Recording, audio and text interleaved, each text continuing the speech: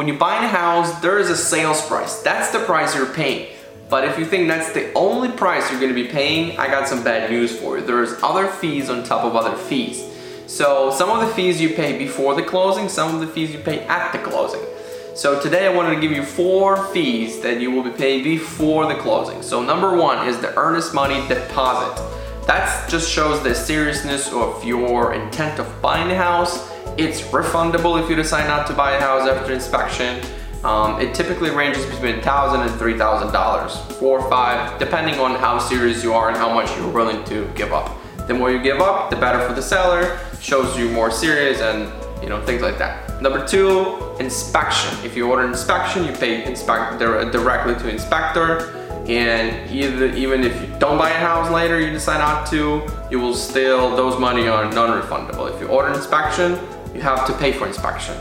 Typically ranges between $200 to $1,000, maybe even more if you buy a multi-family house.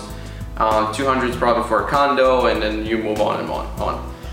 Third fee is appraisal.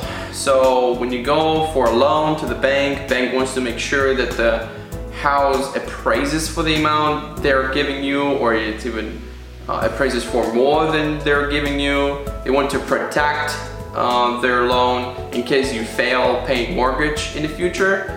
They will take the property from you and they will sell it, and they want to make sure that that property is really at the value they're giving you the loan.